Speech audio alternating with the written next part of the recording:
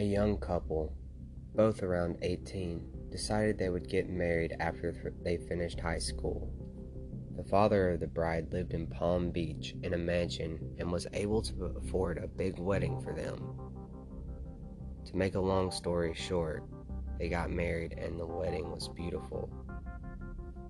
After the wedding, they had a big reception in an old building, and everyone got fairly drunk. When there were only about 20 people left, the groom decided they should play hide and seek. Everyone agreed, and the groom was it. While he covered his eyes, they all found hiding spots. After everyone had been found except for the bride, the guests looked everywhere and tore the whole place up.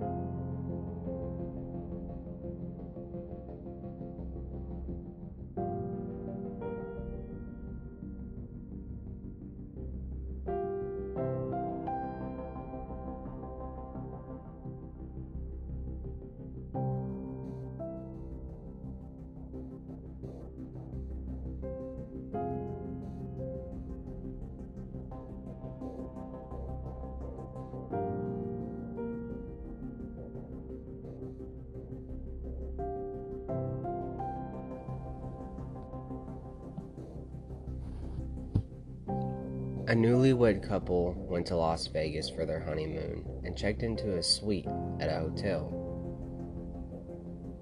When they got to their room, they had both detected a bad odor. The husband called down to the front desk and asked to speak to the manager.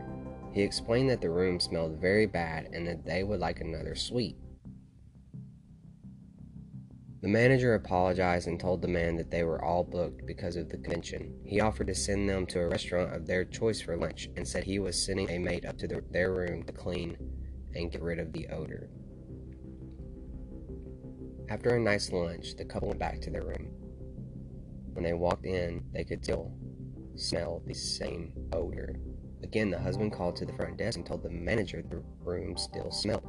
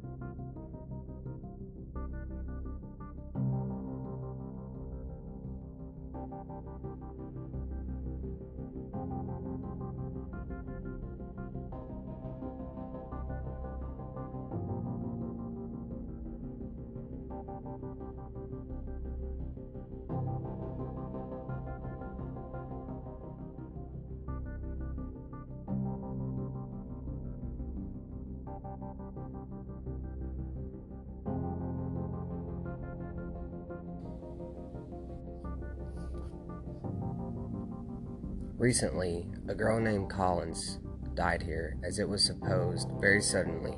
A day or two ago the body was exhumed, prior to its removal to another burial place. When the discovery was made that the girl had been buried alive, her shroud was torn into shreds.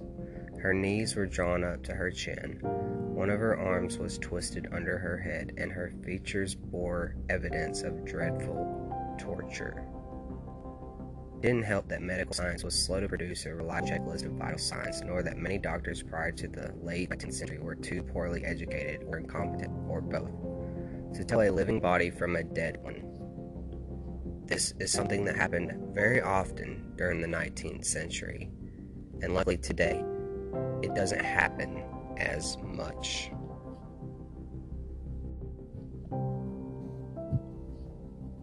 Bill whistled as he strolled through the park. He was on his way to meet his girlfriend, Sally. She could smell spring in the air. He jingled the engagement ring in his pocket and thought about asking Sally to marry him. Sally sat down on a park bench, and Bill kneeled down in front of her. "Sally," Bill said, "you're the most beautiful girl I've ever met. I love you, and I want you to be my wife. Will you marry me?"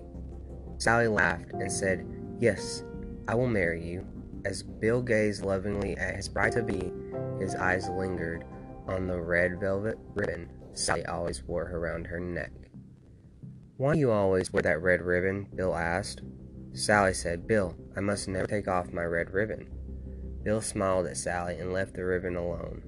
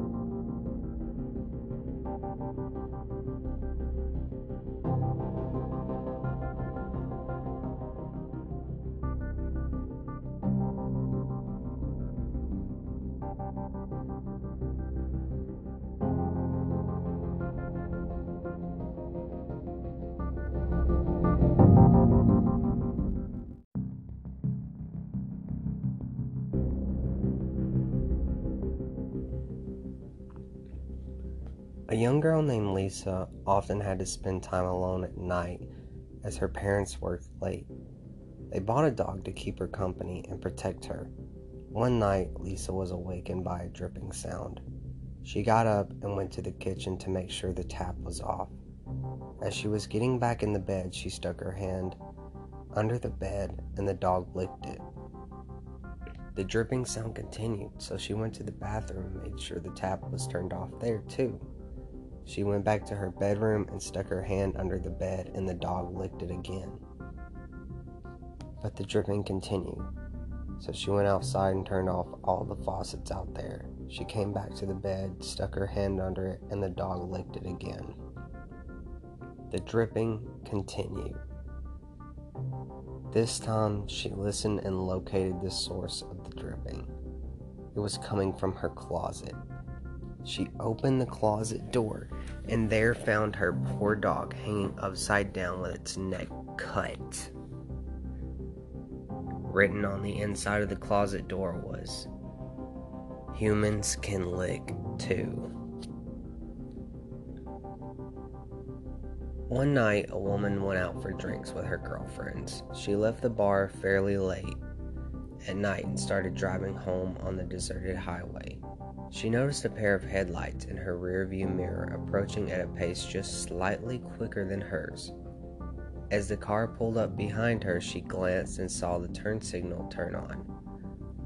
The car was going to pass, when it suddenly swerved back behind her, pulled up dangerously close to her tailgate, and flashed its lights. Now she was getting nervous. The lights dimmed for a moment, and then the brights came back on, and the car behind her surged forward. The frightened woman struggled to keep her eyes on the road. Finally, she turned onto the exit. The car continued to follow, flashing its brights periodically. Through every stoplight and turn, the car followed her until she pulled into her driveway. She figured her only hope was to make a mad dash into the house and call the police. As she jumped out of the car, so did the driver of the car behind her, and he screamed, "Lock the door and call the police. Call 911. When the police arrived, the horrible truth was finally revealed to the woman. The man in the car had been trying to save her. As he pulled up behind her and his headlights illuminated her car, he saw the silhouette of a man with a butcher knife rising up from the back seat. Two dorm mates in college were in the same science class. The teacher had just reminded them about the midterm the next day when one dorm mate, let's call her Julie, got invited to a party by the hottest guy in school. The dorm mate, Meg, had pretty much no interest in going and being a diligent student. She took notes on the material that would appear on the midterm. After spending all her time flirting with her date, Julie was totally unprepared for her test. At the end of the day, Julie spent hours getting ready for the party while Meg started studying. Julie tried to get Meg to go, but Meg was insistent that she needed to study and pass this test. Julie went to the party and had the time of her life with her date. She headed back to the dorm around 2 a.m. and decided not to wake Meg. She went to bed nervous about the midterm and decided she would wake up early to ask Meg for help. In the morning, Meg was lying on her stomach, apparently sound asleep. Julie rolled her over to reveal Meg's terrified face. Julie, concerned, turned on the desk lamp. Meg's study stuff was still open and had blood all over it. Meg had been slaughtered.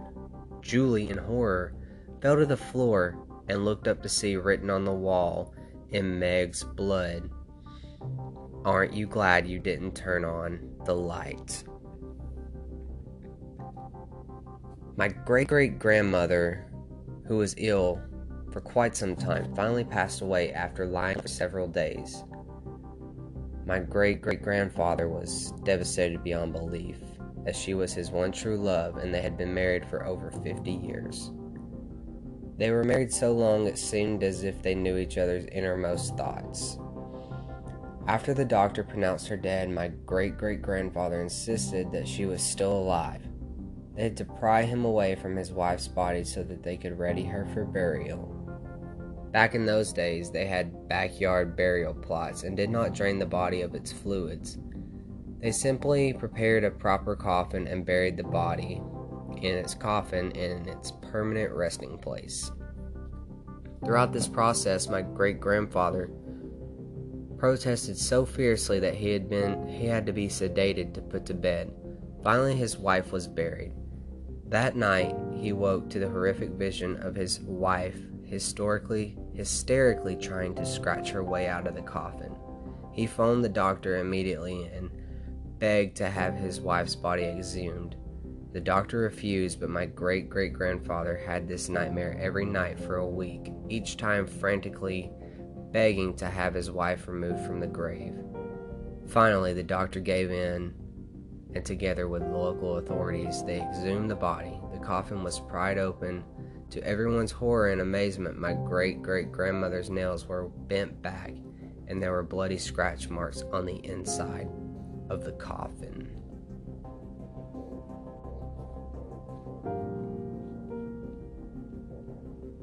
A teenage boy drove his date to a dark and deserted lover's lane for a make-out session.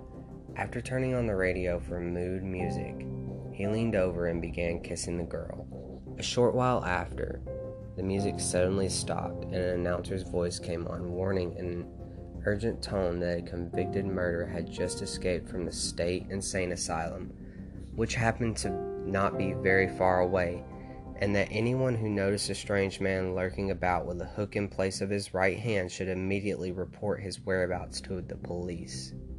The girl became frightened and asked to be taken home. The boy, who was feeling bold, locked all the doors instead and assured his date that they would be safe as he attempted to kiss her again. She became frantic and pushed him away, insisting that they leave. The boy finally jerked the car into gear and spun its wheels as he pulled away. When they arrived at the girl's house, she got out of the car and, reaching to close the door, she began to scream uncontrollably. The boy ran to her side to see what was wrong, and there, dangling from the door handle, was a bloody hook.